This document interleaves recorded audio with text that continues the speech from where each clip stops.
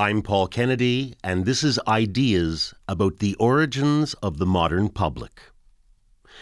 In the early 1500s, Europe was in the throes of a media revolution brought on by the invention of the printing press.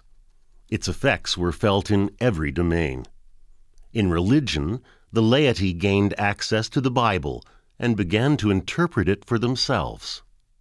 They've separated themselves from the corporate structure of the church that used to give them their identity. They were part of a common Christendom. Now, their salvation, their sense of themselves, depends on their own understanding of particular passages in the Bible. Popular culture was transformed by the wider reach of printed texts, like the broadside sheets from which people sang ballads in early modern England. People are pulling out ballads. You hear stories all the time, someone pulling a ballad out and a crowd gathering around, and they start singing it.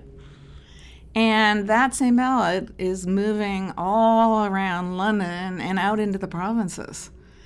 And it couldn't do that if it wasn't being printed by the hundreds of thousands. And that's what print allows, this mass marketing. Printing also gave people access to more sophisticated forms of music, like Venetian printer Ottaviano Petrucci's books of motet scores. What the Petrucci motet prints do is they suddenly make available to these people who want this music, but don't have the skills to copy it. They can now just go into a print shop in Venice and buy it and take it home and sing it with their friends. Finally, wide distribution of printed images affected identities, as people began to locate themselves in relation to a wider world. If you were Venetian, you could compare yourself to somebody from Antwerp or to Cologne, and you could kind of start to think about a relationship that we would now call global as opposed to being something that was local. Today on Ideas, we explore the print revolution in early modern Europe and the ways in which the circulation of printed words, notes, and images engendered new forms of public life. The program continues our series, The Origins of the Modern Public. It's presented by Ideas producer David Cayley. The public, in contemporary usage, means everyone. The public good is the good of all. The public opinion is the general opinion. But in the 16th century, at the beginning of the modern age, that was not what public meant at all. Then, what made something public was its status. Officials of the state and persons of noble birth were public by virtue of their rank and station.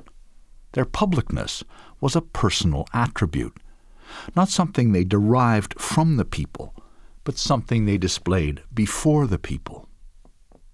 How our contemporary conception of the public got its first footholds in this older world is the question that animates the research project on which I've based this series. The project is called Making Publics, Media, Markets, and Association in Early Modern Europe, 1500 to 1700. And it involves an interdisciplinary team of early modern scholars drawn from universities all over North America. It's their hypothesis that long before there was any conception of a general public, open to general participation, there were individual publics. These were voluntary groupings that began to assemble around objects of shared interest or concern. They might have been naturalists with a common interest in classifying plants, prosperous burghers wanting to announce their social arrival by having a portrait painted, or people who went regularly to the theater. They might know each other, they might not. That was part of what made this form of association novel and characteristically modern. It could involve strangers, related only by a common inclination. What was critical was that this new pattern of relationship was based on interest and affinity, rather than status and subordination. And because of this, the theory goes, it changed the way that social space was imagined, and in time changed society, until, finally, a general public could be conceived. These scholars don't claim, of course, that this new phenomenon suddenly dropped from the sky in 1500. Few things in history can be assigned such absolute beginnings, but they do believe that the formation of publics intensified and accelerated in a remarkable way around this time. And one of the reasons was the new printing press invented by Johannes Gutenberg around 1440. Publics are creatures of media. They depend on the available means of communication, and Gutenberg's press was, arguably, the first mass medium.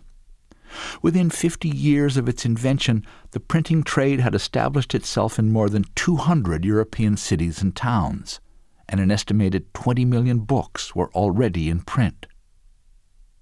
Richard Helgerson is one of the literary scholars whose work inspired the Making Publics project, and he was one of its founding members. Unhappily, he became ill shortly after the project began, and he died at the age of 67 in the fall of 2008. A year before his death, he spoke to me from a radio studio at the University of California at Santa Barbara, where he taught for nearly 40 years, and he talked about the relationship between printing and publics. Print, like radio or like television or like the internet, gave rise not to just one public, but to many, many publics, and some of them were extraordinarily important.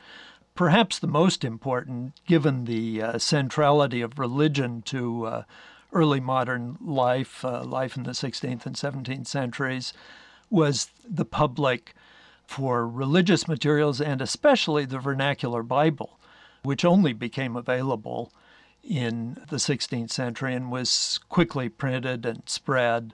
And many, many groups arose around the Bible. That is, they would buy a copy of the Bible in a community. People would get together and read it. This touched the very edges of literacy. The illiterate could join such groups as well as the literate. There was great resistance on the part of the state and the church to the spread of the vernacular Bible, but it seemed irresistible. It had a great deal to do with the Protestant Reformation. Luther himself, of course, translated the Bible into German.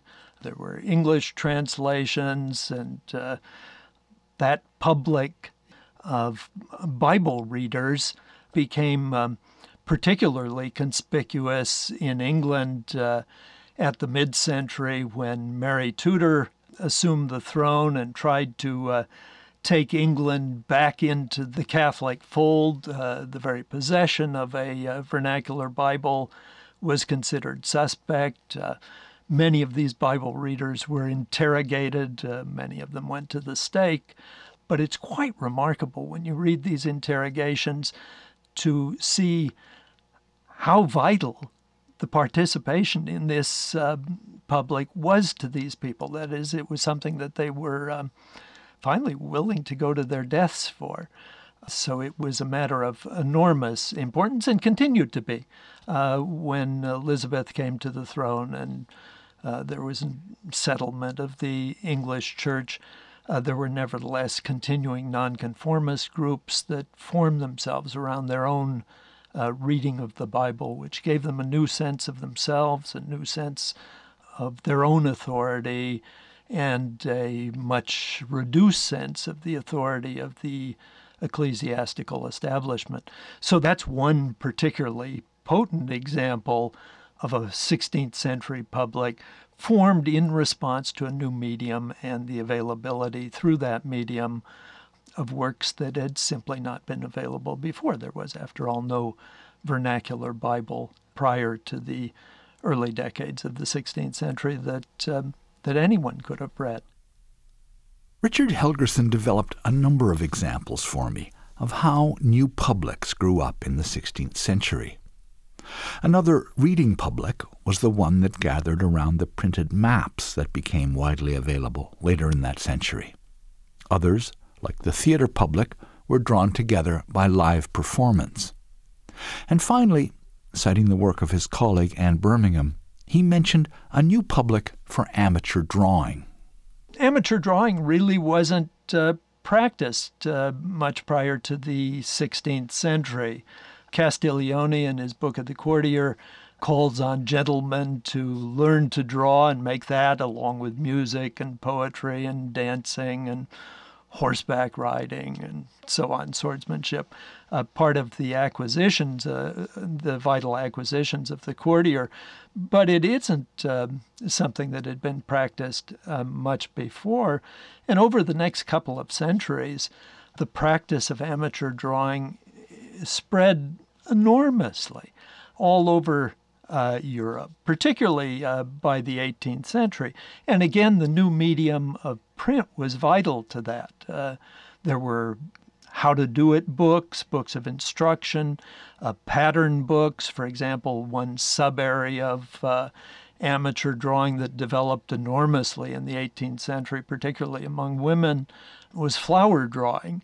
And there were pattern books to give you an idea how to do flower drawing. Now, if you put amateur drawing next to Bible reading, next to map reading, these are obviously very, very different publics, but each one of them developed in an extraordinary way and deeply involved the people who were part of it, changed their idea of themselves, changed their sense of their own identity, their own relationship to the world in important ways. Many of the women who became amateur artists in watercolors and pencil drawings developed scientific interests that went along with their drawing and led to contributions of a significant sort to botanical interest. Drawing, an interest in maps, a way of interpreting the Bible, a habit of going to the theater. These are not things that necessarily generate well-defined, face-to-face communities. Members of a local society interested in drawing or mapping might all know one another, but they would also identify with a wider, less definite group of like-minded people in other places. And this new sense of identity, Richard Helgerson says, could be very strong. A striking example for him is the Protestant martyrs burned at the stake when Queen Mary restored the Roman Catholic Church in England in the 1550s. It's quite incredible when you read the interrogations I've referred to before that you can find in, particularly in John Fox's books of martyrs, of those semi-literate, sometimes illiterate Bible readers, ordinary working men, women, often, how powerfully they represent themselves and their beliefs, how strongly individual they are in that sense. That is, they've separated themselves from the corporate structure of the church that used to give them their identity. They were part of a common Christendom, and their identity melded into that of everyone else who was a part of that common Christendom. Now, their salvation, their sense of themselves, depends on their own understanding of particular passages in the Bible, so that they can talk back even to an ecclesiastic superior, a bishop who's interrogating them and who asks them about the real presence in the communion, in the Mass, and they can say, that's not in the Bible, and they can say that on the basis of their own reading. That's a powerful sense of individuality. And something like that went on in other areas as well. I've talked about the maps. When you look at a map, you're looking, particularly a map of your own country, you're looking at a description, a visual description of your country, but you're also looking at yourself. There's a sense in which that map is a mirror in which you see yourself in a new way, and you have a new identity that develops from that.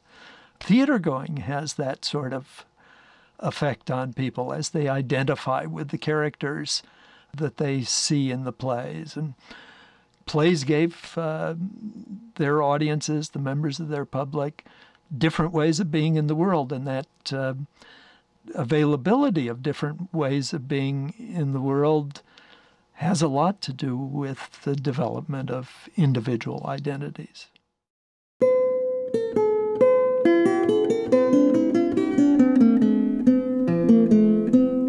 In the mirror of new media, Richard Helgerson says, people saw themselves in new ways.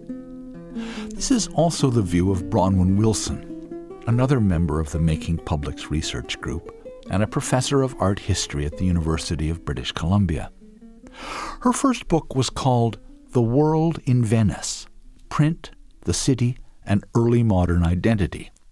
It explores, among other things, the way printed maps affected Venetians. People, through print culture, were able to see a number of images often. So even if you were a Venetian and you weren't likely to buy a map of Venice because you already knew the city, you would go by shop windows, you would see the maps, you would become kind of aware of them. And this was something that you would have seen reproduced in multiples. So these are images that are widely available. Many kind of printed maps were less expensive than buying a globe. This was a kind of new technology that provided accessibility to new forms of imagery by many different people. And the more you see something, the more it will kind of organize the ways in which you understand your relationship to the world. So in Venice, this is a city, like many cities in Europe, where your relationship as an individual to the city would have been organized previously around ideas such as your family name, the parish to which you belong, what your class was, whether you were a noble person, whether you were a cittadino, which is the citizen class in Venice, or whether you were a popolano, which is essentially almost everybody. And so those kinds of categories of identity were something that print culture, I think, starts to put some pressure on, in part because you start to think about your relationship not just to your parish and your family and to your status, but more broadly, you start to think about the city as a whole. And what's kind of interesting about printed maps is that there's often forms of imagery that would include printed maps of other cities. For example, there's a map of Italy that has on the sides of it and on the bottom very small maps of different cities in Italy. So if you were a Venetian, you'd be able to compare your city to other cities and start to kind of think about your relationship to Venice no longer just in terms of what neighborhood you were from, but instead from the kind of whole peninsula of Italy. And that was something that people started to do more broadly in terms of European cities. There was books with cities that were published where you could compare, if you were a Venetian, you could compare yourself to somebody from Antwerp or to Cologne, and you could kind of start to think about really a relationship that we would now call global as opposed to being something that was local. So in that sense, I think that they had a large impact in terms of the ways that people understood the relationship to spaces. Venice, by the early 16th century, had become one of the main centers of printing in Europe. Actual numbers are only guesses, but by conservative estimate, there were around 150 printers in business by 1500. Other sources say there were as many as 400. Bronwyn Wilson has been particularly interested in the books of images produced by these printers. Maps were one popular genre. Another was the costume book. These would have printed images of costumes of people from around the world, in many cases, on different pages. And so you could flip through these books almost like an atlas, and you could compare the costumes of people you could compare the costumes of people who were in Spain to people who were in Italy to people who were in France. And so again, there's a way that you start to think about how what you wear in some ways is different from what people wear somewhere else. And so there's this kind of increasing ability to start to think about who one is through what one wears in relation to other geographical areas. And this is tied into the ways in which Europeans kind of interpreted each other during the 15th and 16th century. That is, if you were to meet strangers in the Piazza San Marco, you would be immediately aware of where that person was from based on what he or she was wearing. You would know whether the woman was a virgin, whether she was married, whether she was a widow. You would know if it was a trader, a merchant from Germany, or whether it was a Muslim from North Africa or from Persia. Their kind of perception of the world was very closely tied to costume. There's a kind of long history of that even in the Middle Ages. And costume books kind of sharpen those skills of discrimination around clothes. And because they're geographically organized, they're linked to maps as a mode of kind of cataloging the world. And in particular, I think, kind of reorganizing the ways in which identities were understood. It's something which was, I think, really interesting because it's not like fashion magazines now. It's not like you would look and think someone from Venice is going to look at someone from Spain and say, oh, I really like that neck ruff. I'm going to, try and find one the next time in the market. Instead, I think it works in a kind of reverse order. At least this is what I've argued, is that costume was a way of trying to kind of circumscribe identities and to constrain individuals to categories that were important to the city. So you have these kind of new civic identities that emerge in relation to costume that kind of overlap in some ways with an interest in maps of cities as well. Maps of other places or pictures of foreign costumes work, Bronwyn Wilson says, to constrain identities. A knowledge of the cities of Germany or the costumes of Spain makes you more aware of yourself as Venetian. Definition depends on contrast and comparison, and books provided a rich source of comparisons by which people could learn to distinguish themselves and discriminate amongst others. The overall effect, she thinks, was individualizing. I think that this is something that's participating in a new form of subjectivity that is a way of reconceptualizing the self in relation to the city, in relation to the world, in relation to other faces. And it's a process of starting to kind of see oneself in images, to start to think. And in fact, one of the most interesting forms of evidence that we have for this as a kind of social practice is that in Venice, there are inventories that show that there was images, printed images of Roman emperors in households on the wall. And people would have not just Roman images, but also portraits as well. And people would often have mirrors on the wall, and they would be able to kind of look at an image of a Roman emperor and then see themselves in a mirror and be able to kind of reflect on themselves and compare their faces to the faces that they would see on the wall. So it's a kind of process of kind of reflecting on one's own identity because you're starting to compare all of these other individuals. This process of individualization, in Bronwyn Wilson's view, was a function of the number of images people saw.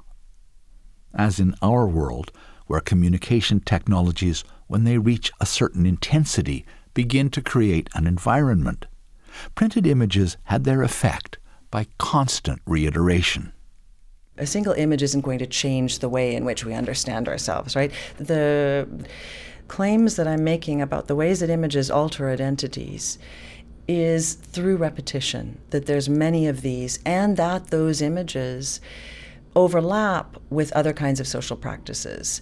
It's something that I would never want to say that the image itself has that capacity. It's something that's a part of a process that affects you through repetition. But what I do think is really important in terms of the relationship between perspective, print, as two new technologies, during a period in which there was this kind of global reorganization, is that Venetians, and I would say that my claim is that that's the case also for Europeans more widely, started to be more aware of the fact that they were seen by others. They started to be more aware of the fact that they were themselves representations that other people could see. So more aware of the kind of representational weight of their bodies in space. So there's a sense of being seen by others in a way that I think is important, and the prints kind of participate in that development. So it's a kind of constellation of those issues that participate in a kind of evolving subjectivity.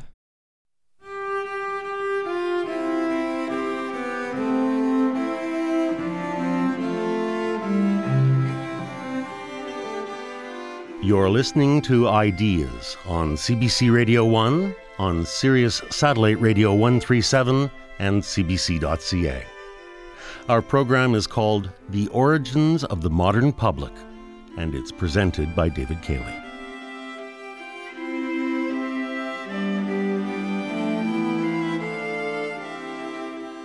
What Bronwyn Wilson calls print culture was pervasive in early modern Europe, and not just in books. In England, the most popular item by far was the broadside ballad, a single illustrated sheet with a ballad printed in a Gothic typeface called black letter. Patricia Fumerton is a member of the Making Publics research group and the director of the English Broadside Ballad Archive at the University of California at Santa Barbara, where she's professor of English. She says that in the 16th and 17th centuries, the broadside ballad was the movies, the tabloid newspaper, and the popular song, all rolled into one. In the heyday of the ballad, which is the 1620s to 1650s, you'd have 4 woodcuts, a big sheet of black letter, a tune everybody could sing. So you've got a piece of art here that you can stick up on your wall with some paste, glue, and water. So that's your oil painting. You've got a song that everybody can sing. They gather around the ballad and you all just sing the text because you know the tune. And you've got a text that people can look at and read, either as a group, not out loud, or individually at home. So you've got this multimedia artifact, cultural artifact, and then it capitalizes on that by addressing just about any topic you can imagine. There is no topic you could name. The latest crime that happened, the whale that turned up on the Thames, washed ashore, how London's overcrowded, landlords are charging too much rent, or they're raising the price of corn. Widows are better to marry than young women. There are lots of widows in the early 17th century because of the wars. Or widows are really bad to marry because, they're old and they're haggard and they've got opinions of their own. So you'll have ballads actually that come out on opposite positions, issued maybe by the same press or the same author. Because they're mass marketed, they're mass disseminated by the millions, and everybody would have heard them. In what Patricia Fumerton calls their heyday in the early 17th century, there were thousands of ballads in print, and the total number of copies in circulation likely numbered in the millions. One of the places they were commonly sung was the alehouse. People would brew ale in their homes and sell it. And they'd stick out a stake with a bush on it, and that would be a sign that you're selling your ale. So that's the lowest level sort of drinking establishment. They can be holes in the walls. They can be the one bedroom of your one bedroom house where you just start opening up the doors, letting people in. The next level up is the tavern, which would sell wine as well as beer or ale, and also some food. And then there's the inn where you could spend the night as well. So the alehouses are they're like ballads. They're the lowest common denominator place that pretty much anybody can go to because they can afford it, where you can get the equivalent of like a quart of beer for a halfpenny. And beer or ale back then was the equivalent of food. People drank as the equivalent of eating. So, you would go and maybe you would drink your lunch. It was made from corn, and they didn't trust the water because the water was contaminated in the period, which is why ale was so important to the common people. The Thames was polluted, the rivers were polluted. They're actually less polluted now than they were in the Renaissance. So an alehouse is this makeshift place. They come, they go, just like ballads come and go. They're transient. And they're places where people gather spontaneously, just like they gather spontaneously around ballads. Ballads, traditionally, were a story in song, like the familiar tales of Robin Hood. The broadside ballad enlarged this definition and could include current events, social commentary, religious issues, or reports of marvels and monstrosities.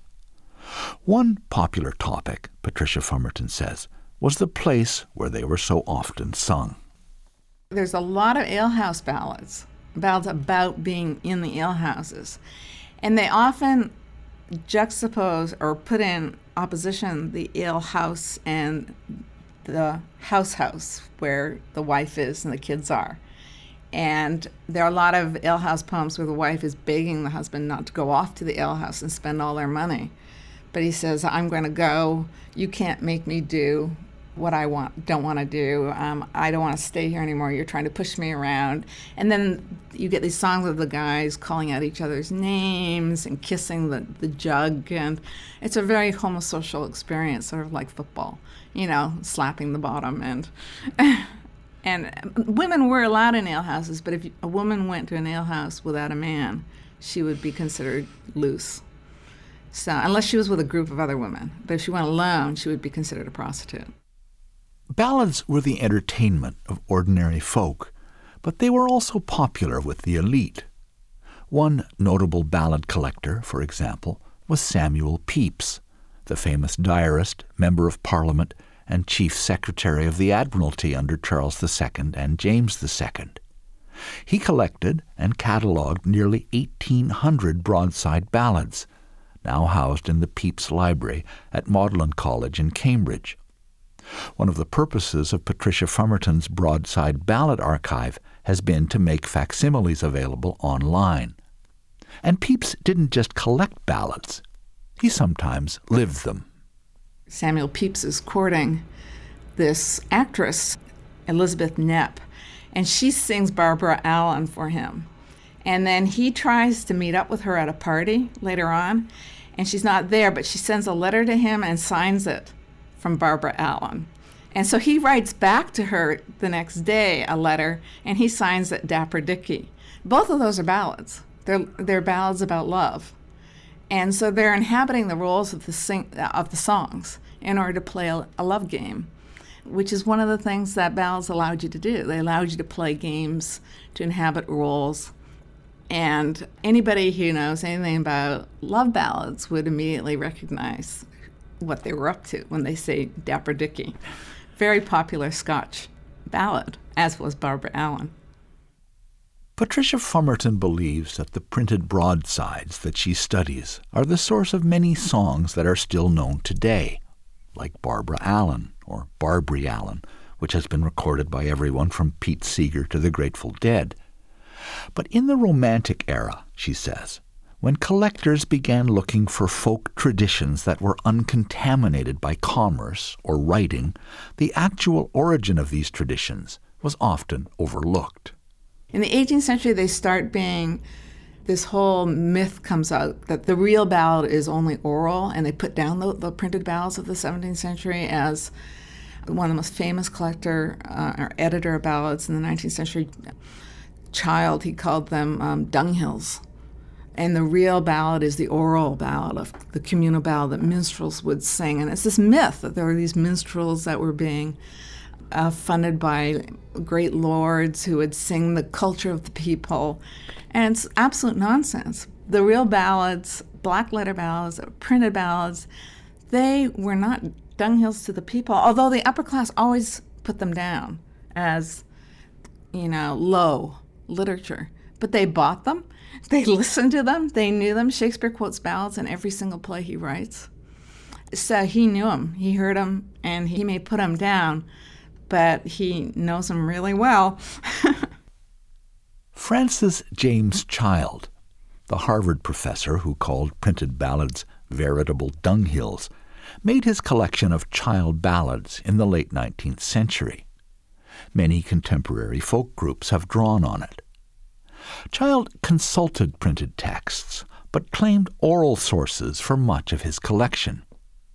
Patricia Fumerton thinks that in many cases his sources had learned from the printed broadsides about which Professor Child was so snooty. What he claims he did is he claims he went into the countryside and recorded the songs of milkmaids and grandmas by the fireside, and this was the tradition that was preserved orally. But in fact, when you go through his published edition, you see that he's used the printed black letter ballads a lot of the time. They're all through, because where else was he going to get them?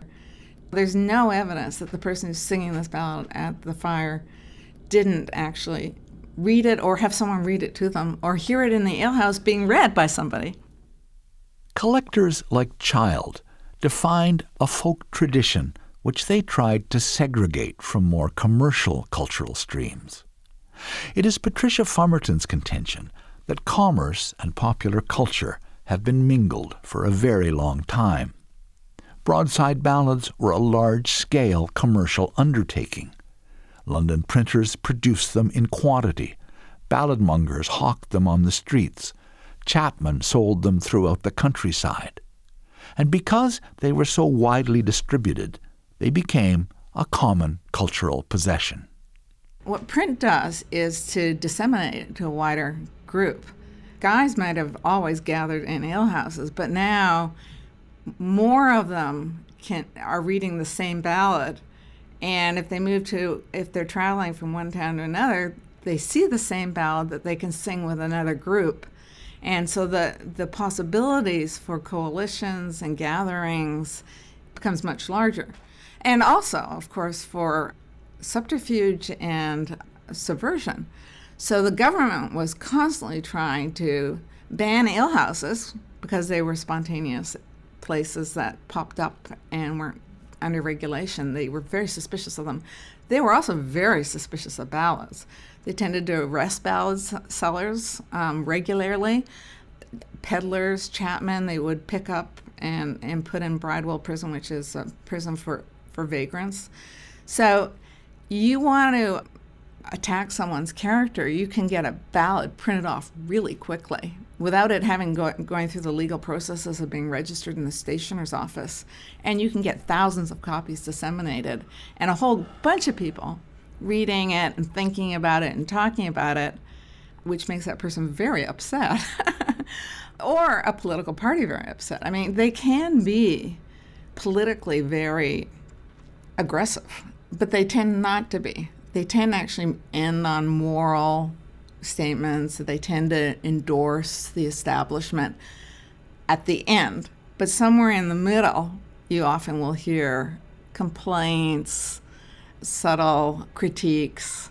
So they tend to suppress, unless there's an out-and-out attack going on against an individual or a political happening like the raising of taxes by the king. And then, then print becomes incredibly important. And print is also really important because that's one of the reasons they're cherished. They're these artifacts.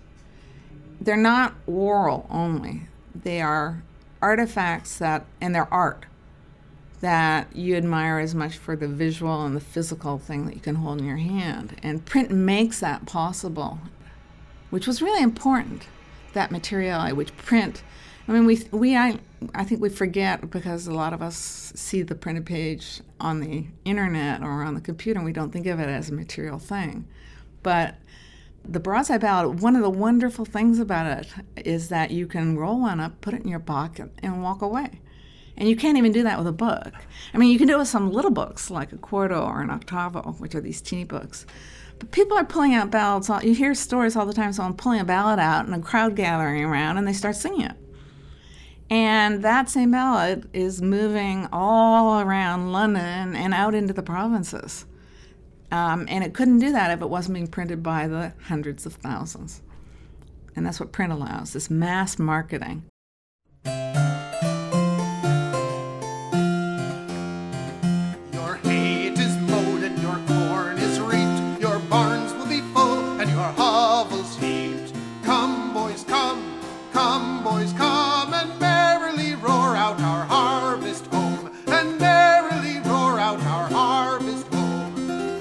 Harvest home, and merrily roar out our harvest.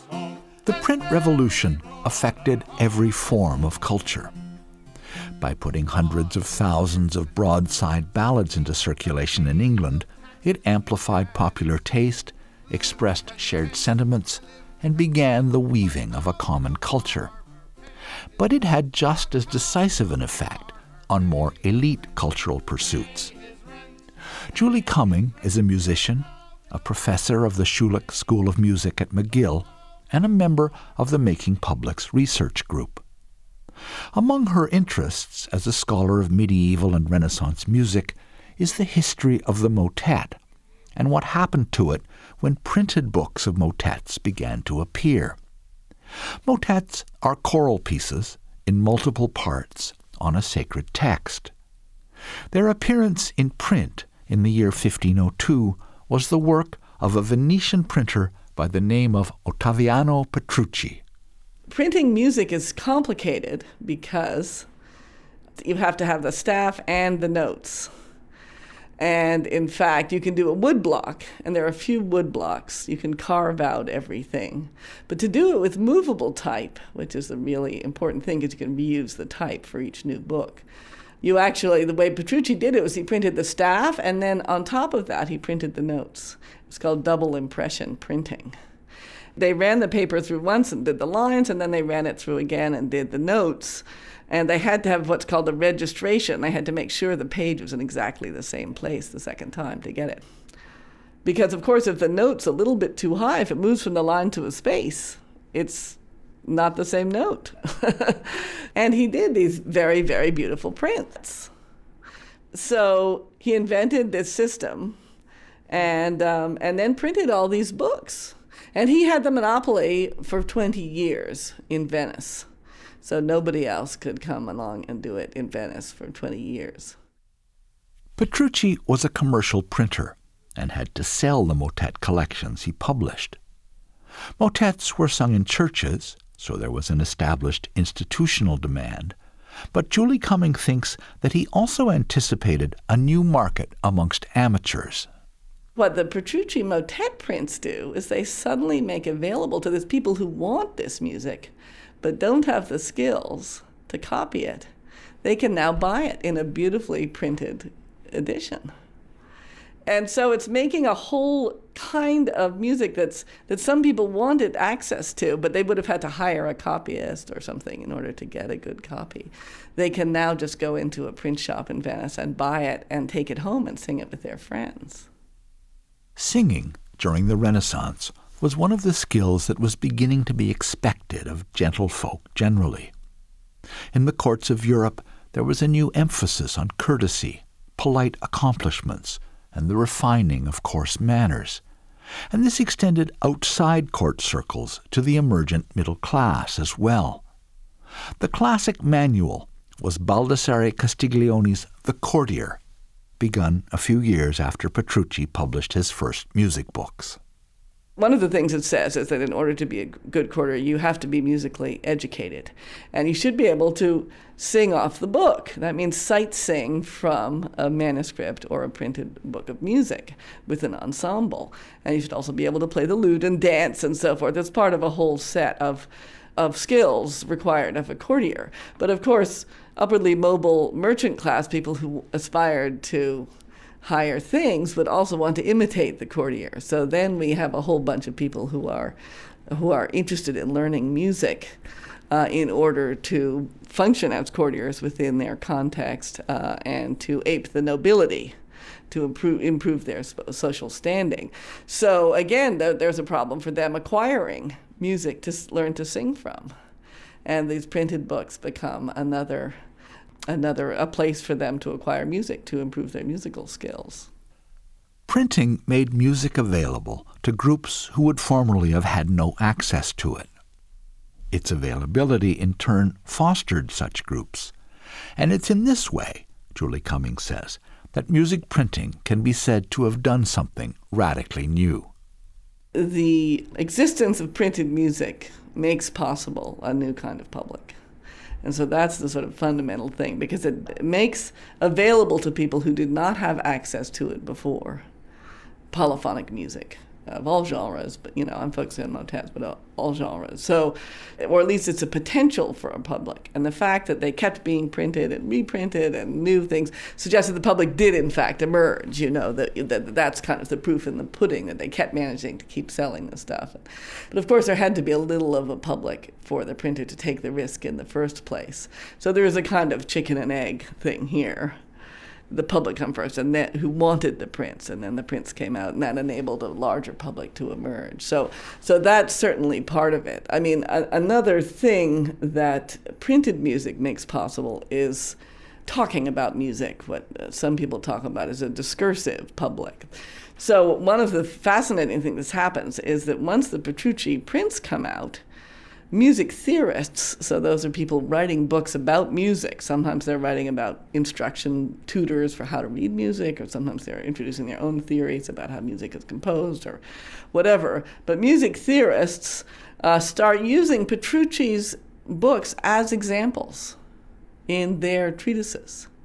So for the first time, when you could have multiple copies of the same book in different parts of Europe, you could refer to a motet printed in a Petrucci book and have some confidence that a lot of people might have access to a copy of that motet.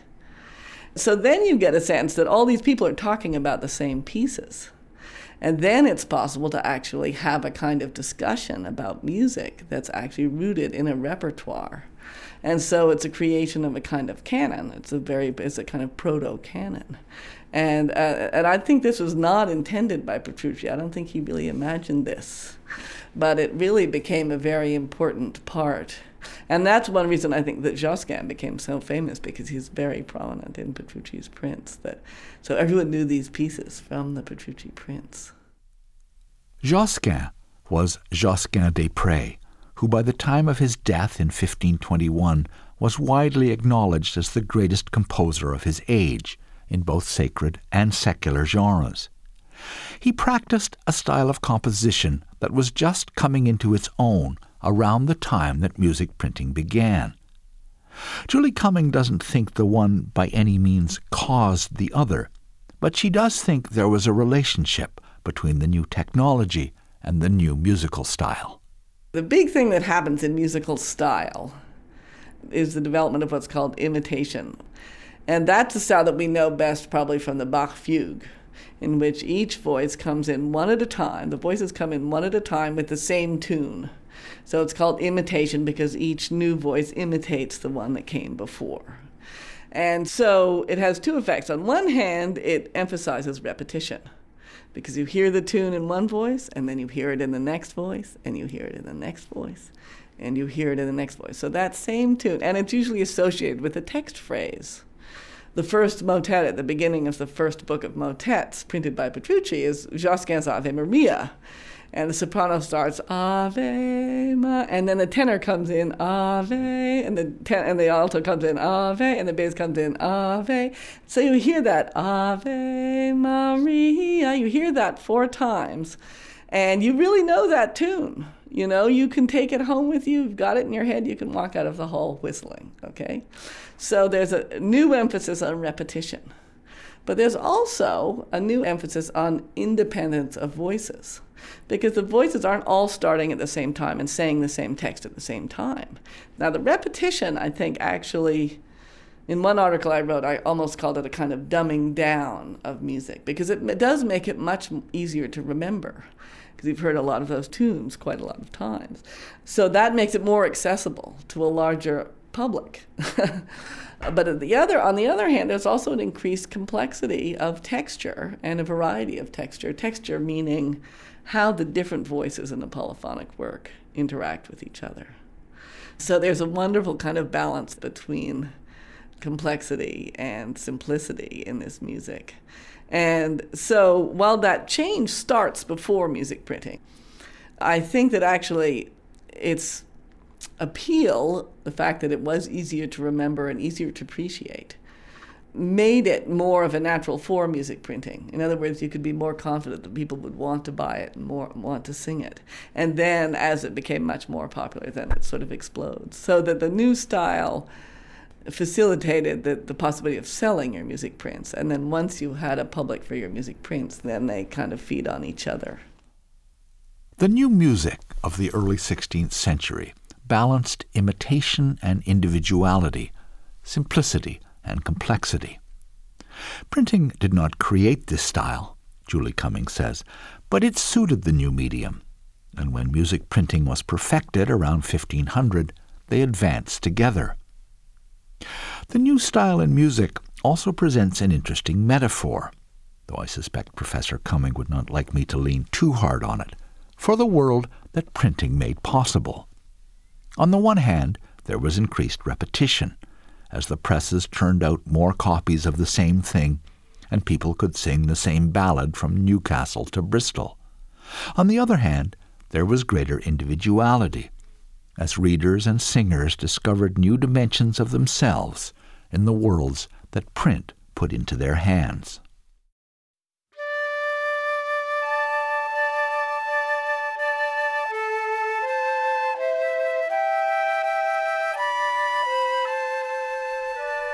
Next time on The Origins of the Modern Public, I'll continue my exploration of the work of the Making Publics Project with a program on painting and the ways in which painting made publics in the Dutch Republic of the 17th century.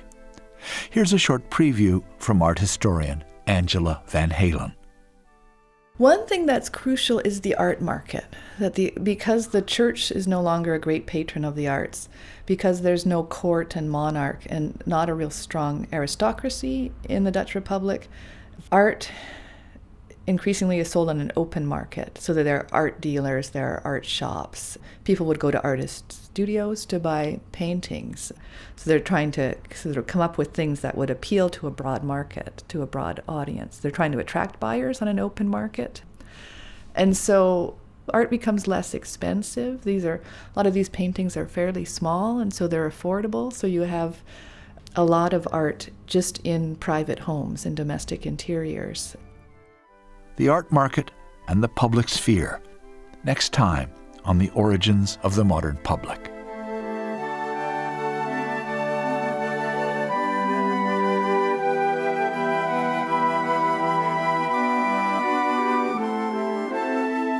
On Ideas, you've listened to The Origins of the Modern Public by David Cayley. His series continues tomorrow night. It's also available as a podcast at cbc.ca/podcasting. Production was by David Cayley, Dave Field, and Bernie Lucht. To find out about upcoming Ideas programs, you can sign up for our weekly newsletter. Go to cbc.ca/ideas and follow the links. The executive producer of Ideas is Bernie Lucht. I'm Paul Kennedy. The Hourly News is next on CBC Radio 1 and on Sirius Satellite Radio.